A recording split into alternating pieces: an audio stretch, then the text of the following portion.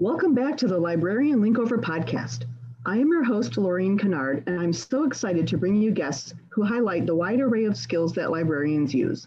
My guests are changing the paradigm on how we see librarians and helping us recognize the valuable leadership skills that librarians bring to the table. My guest today is Jocelyn Sheppard. Jocelyn is the owner of Appalachian Botanical Company. She is growing lavender on reclaimed coal mine land in Ashford, Boone County, West Virginia. I'm excited to talk to her about how being a business owner is a natural fit with her library background. Jocelyn, welcome to the Librarian Linkover. Hi, thanks for having me. Sure, thanks for doing this. So let's get right to it. Why did you want to be a librarian? And based on your career so far, does that reasoning still hold? Okay, great question. I originally started out to be a college English professor. So I went to grad school for English and I got nearly all of the way through. And then my wife, well, she's now my wife, my partner at the time was also in the graduate program. And we made the decision that we would go wherever the best job was. And it ended up she was on a better path for doing that. And so I decided that I could pivot to librarianship. I'd been working part-time in the graduate library at SUNY Buffalo. And so I went to library school. I got the MLS so that when we did land her first job, then I was able to go there and find a job in a local college library. So how that ties in with my original career goals, I think I was always drawn to service. And education, and working in a college library was a perfect fit for that. And I did it for 5 years. Nice. So were you always entrepreneurial, or did you find that interest from working in libraries? I know you had a consulting business before you started this business. That's right. I think library work really sparked my entrepreneurial side, that I really was drawn to finding creative ways to provide service.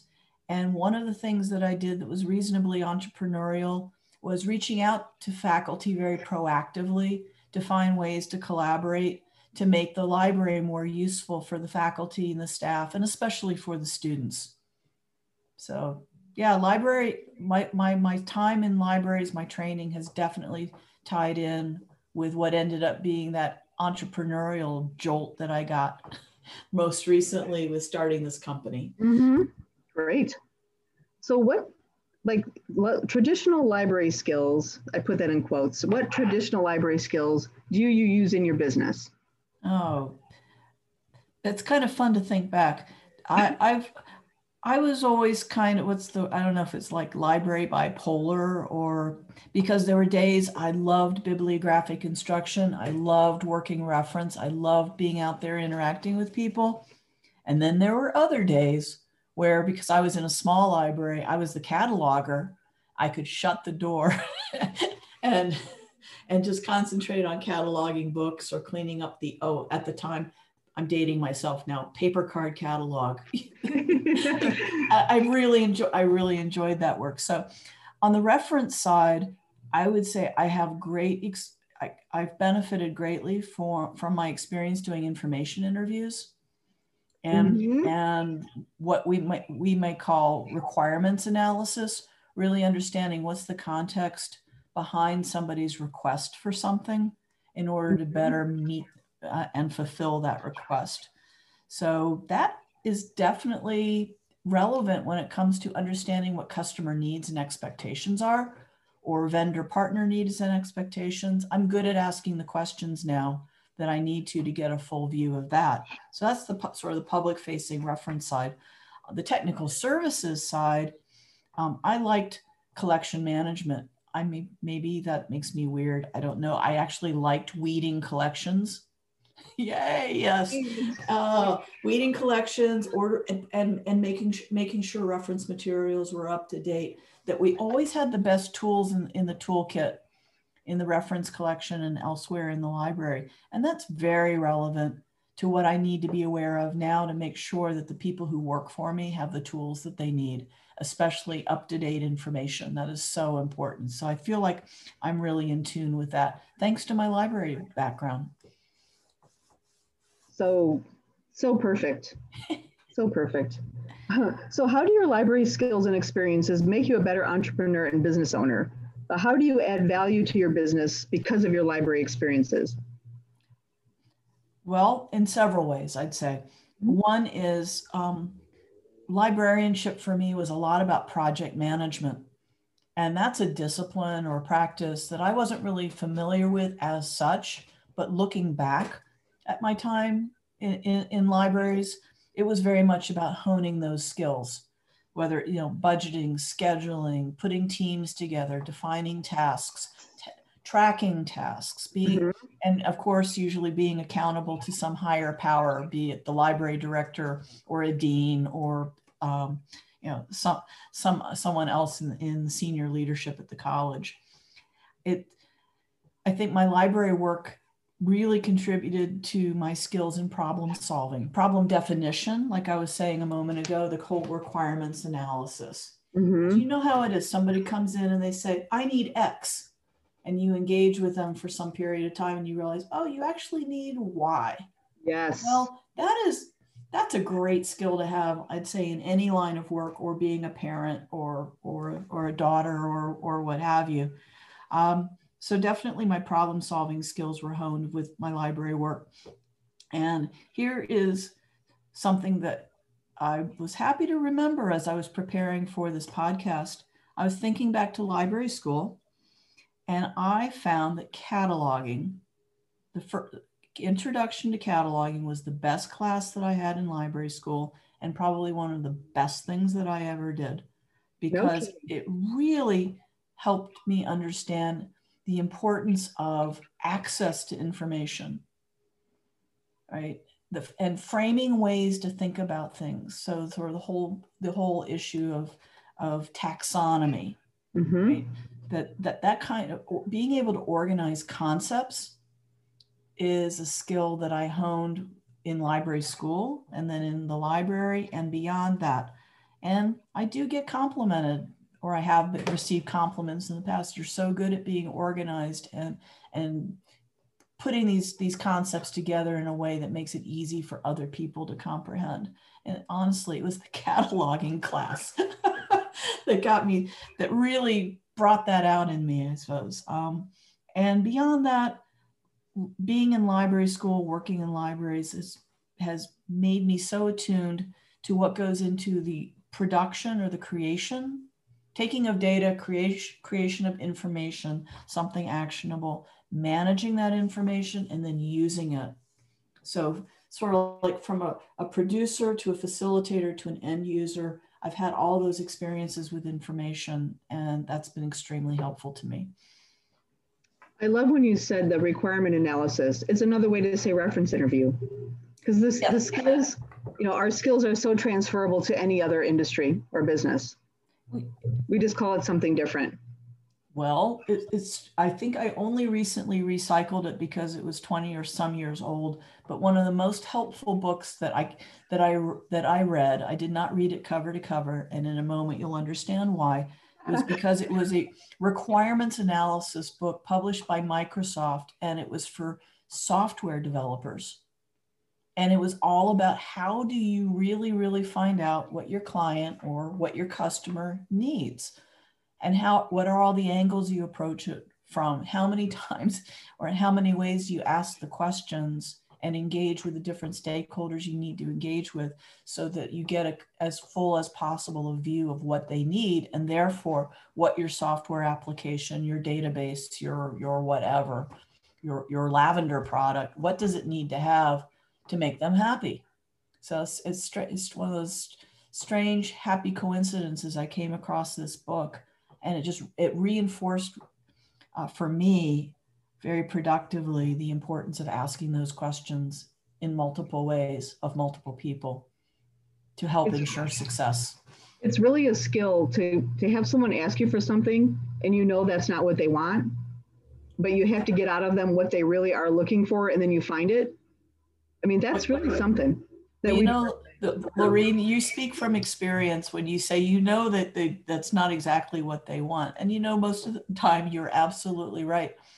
I think that this perspective that requirements analysis brings you could say it maybe a little more politically correctly and say, we just want to make sure that what they're asking for is what they really need. True. And then my grandmother would say, bless their hearts. Very well put. That's the challenge, though. It's a nice challenge. It is. So when you're managing people, what kind of manager are you? I am more patient than I used to be, because I hate having to say I'm sorry for getting upset, because 9.5 times out of 10, it's usually not the other person's fault the way I might have thought when I first went in. So I'm more careful and judicious in that way. I try to listen. And I like being team oriented. I like surrounding myself with people who are smarter than me in certain aspects of what we need to do. I mean, I know ultimately at the end of the day, I'm the one where the buck stops. It's my company. I'm responsible. And I felt that way also as an independent consultant when I would subcontract out to people parts of the project. I was always ultimately responsible for them. I like that approach, because I never know where the next really great idea is going to come from, or I may have a blind spot and I'm going to miss something. So I do like people who are willing to speak up, who are willing to engage. So those are the kind of people that I like to have. And when it comes to managing them, I try to be a good and active listener. I try to give feedback on an ongoing basis, positive and constructively, saying maybe there are areas where we need to improve our communication, or you need to be better about a deadline or whatever. I try not to surprise people. Mm-hmm. Right. So I think that's something that I've learned, that even good surprises are not always good, depending on the time of day and what I had for breakfast. So I think that those are my management principles. Try to be respectful, listen, engage, and be responsive to people. So if they say that they're indicating they need something, I try to listen and understand. Maybe we're back to reference interview actually here. Try to understand what's really going on, so they can do the best job that it's possible for them to do. Yeah, I agree. When you're hiring people, what do you look for in an employee other than the actual skills you're looking for? What else do you look for? Well, I'm glad you said it that way, Lorraine, because specific skills, it's usually not about that. It is really more about personality and temperament. And I do like, I'm looking for experience. I'm looking for life experience. I'm looking for work experience. I am really looking for people who demonstrate that they can be engaged, that they will care, that they can be responsible, they can handle deadlines, they can handle sensitive information, that they're honest and open, and that they're accountable. Everybody's going to mess up. Yes, I'm projecting. I mess up frequently. Everybody messes up. And so the question is not, are you going to mess up? It's going to be, what do you do when it happens? So are you able to say something as simple as, I'm sorry, or, yeah, that was my fault, I did that, or I'd like to learn how to avoid that so that I don't do that in the future. That's what I'm looking for. I think maybe we just call that being a mature, responsible adult.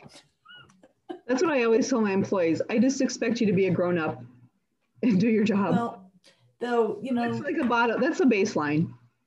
Grown up with, and that carries with it maybe some cultural norms, right? That you and I of a certain age or of a certain shared cultural background, we say what we mean by being a grown up. Yeah. That you're able to, you're able to engage with other people. You're able to handle responsibility.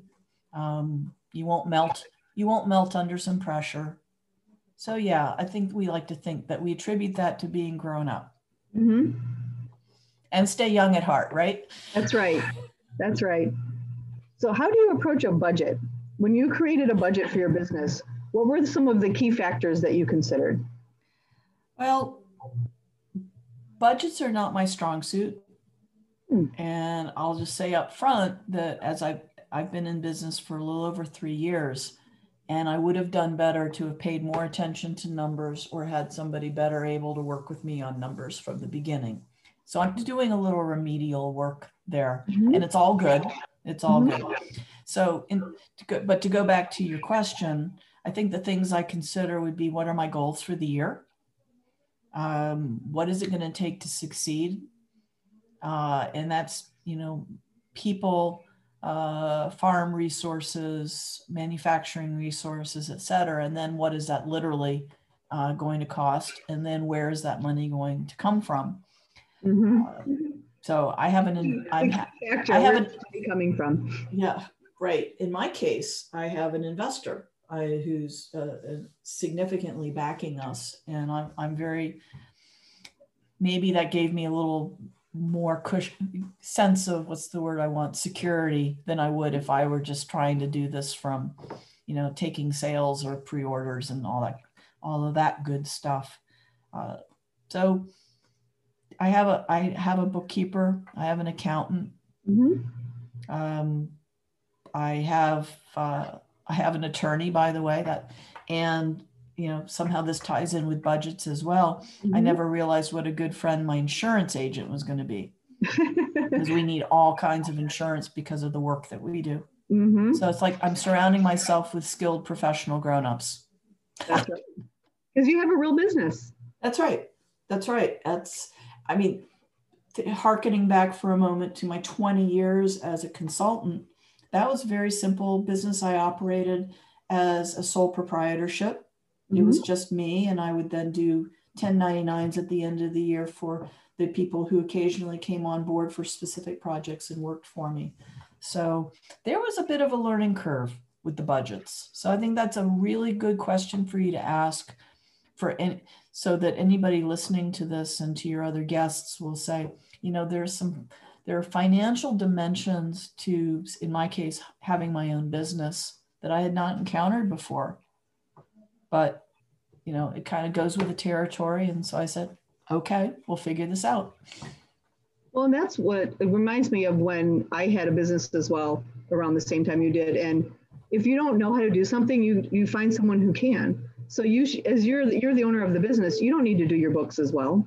You don't know what the lawyer knows and the insurance guy knows. So it's good to have those people, because they already know stuff. You can just ask them. You don't have to start over and learn it all. And there's another benefit to working with people like that, potentially. In my case, I'm finding that the accountant is becoming a good source of advice. So it's not just merely checking the boxes and filling in the forms and filing the tax returns. Important as they are, is that some of that bigger picture strategic thinking that they can help me with. I mean, if you're starting your own business, it can be kind of lonely if you're the main one figuring out the goals and the strategies. And especially when it bumps up against tax or legal regulatory issues that may affect your business. You want somebody, I think, who not only has the technical skill, but maybe has the experience and has wisdom that will be helpful to you just as a business owner. Oh, that's great. When you're talking about your business in your community, how do you frame your library skills, or do you just consider them your skill set? Well, they're pretty much in the DNA at this point, right? Yeah. For when I get into a conversation with someone where we're exchanging some version of life story, I'm very happy and proud to include the librarianship as something that I enjoyed. It was very formative for me as a professional. It's part of my life's winding path. I think increasingly I find people who are in some amazing line of work, or they're doing something really cool. And if you had asked them 5, 10 or more years ago, can you imagine yourself doing X? They go, you're kidding, right? So I like the librarianship as a way of saying, there are things I've done to organize and analyze and do project management and so on that are directly relevant to what I'm doing today. So I'm very, very grateful to have had that experience. What kind of information or data do you analyze when you're making decisions? Well, this may sound a little bit glib or flippant, but I truly mean it.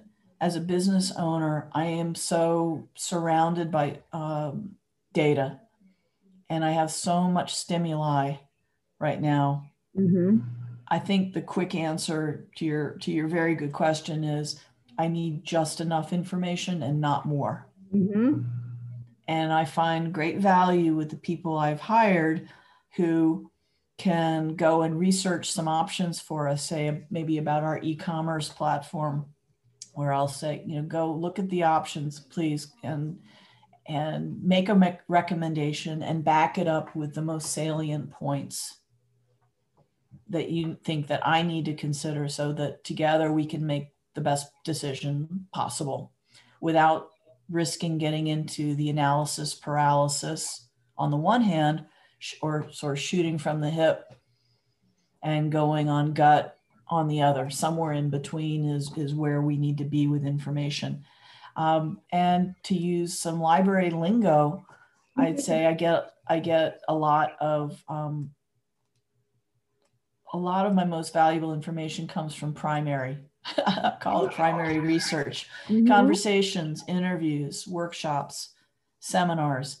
I have always been a networker. I think, in fact, my entrepreneurship has probably expressed itself most consistently over these many years that I've been working, networking and connecting, usually to exchange information or ideas.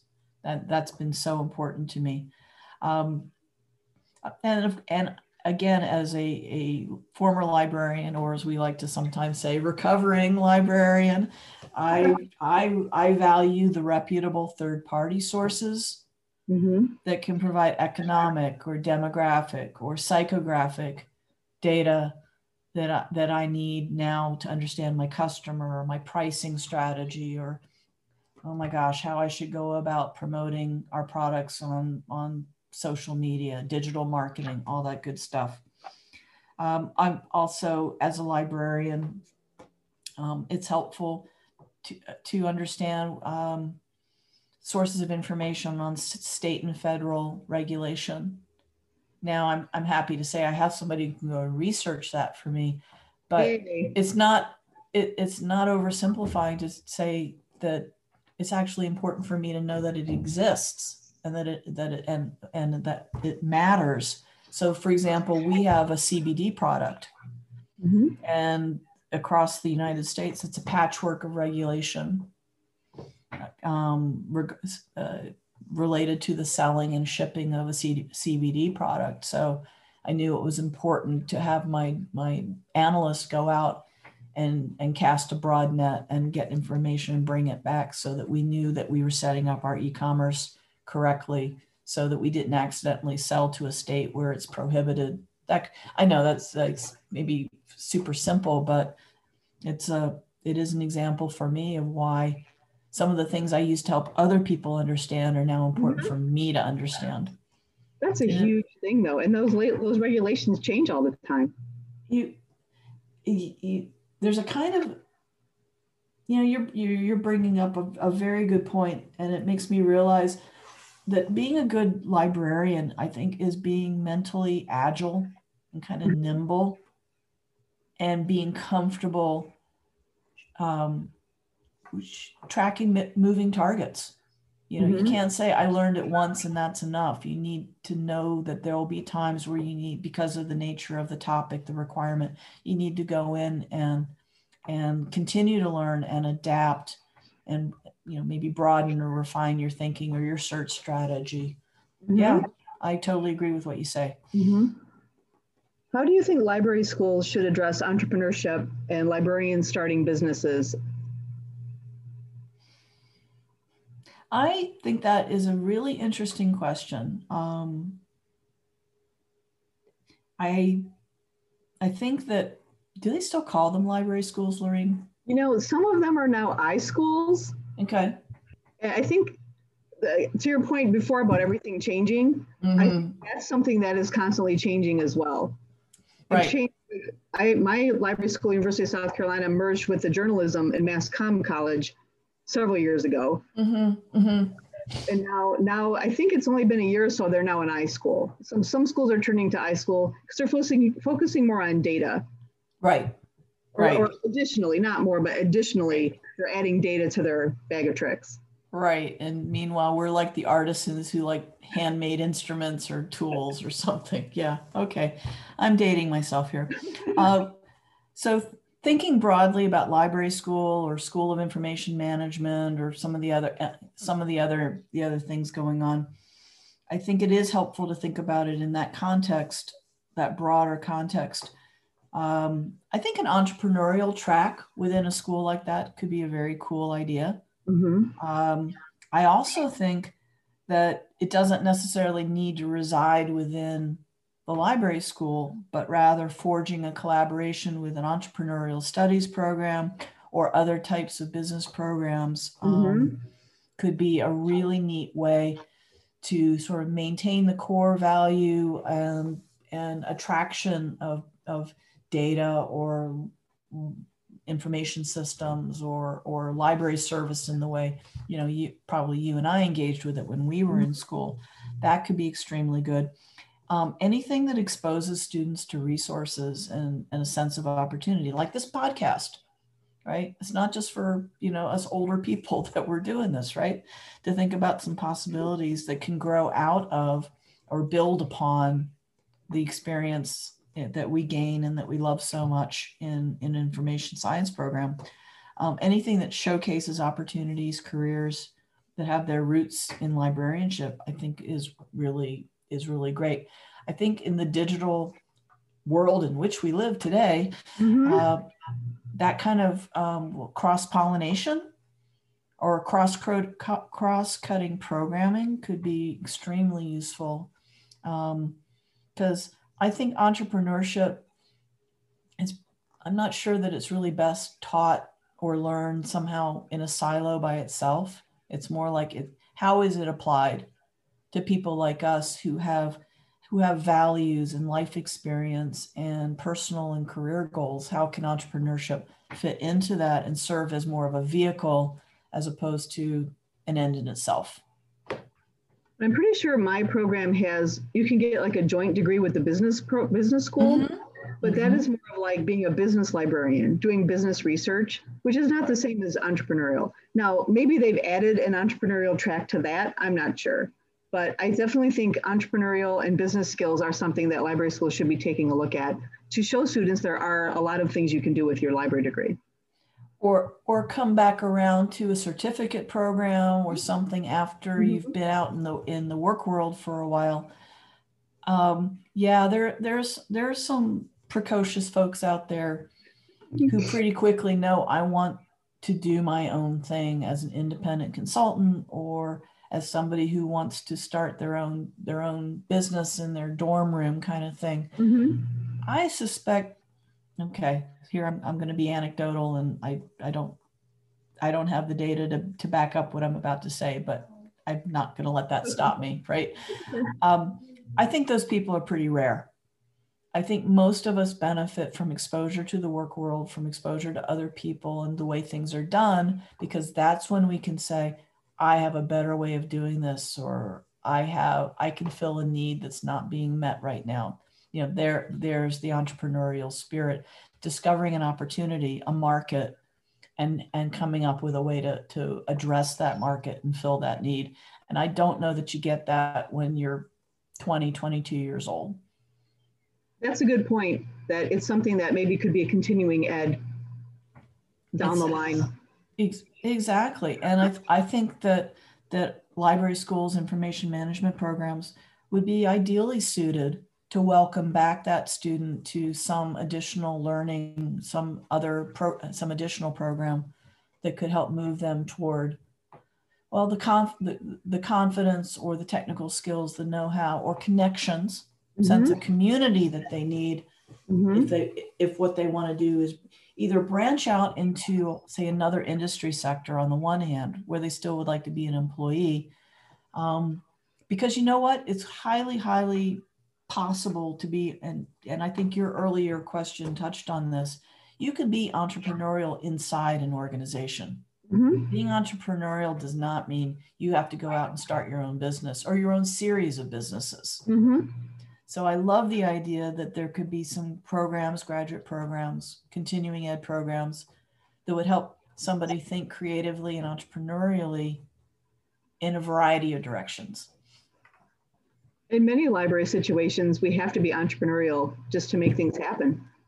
You're building something from nothing, or you don't have many resources and you've got to figure out how to serve your community. And you've got to do some tap dancing sometimes, and those skills come in handy. Do you remember the movie Working Girl with Melanie Griffith? Mm-hmm. All right, I'm sharing here a deep formative moment.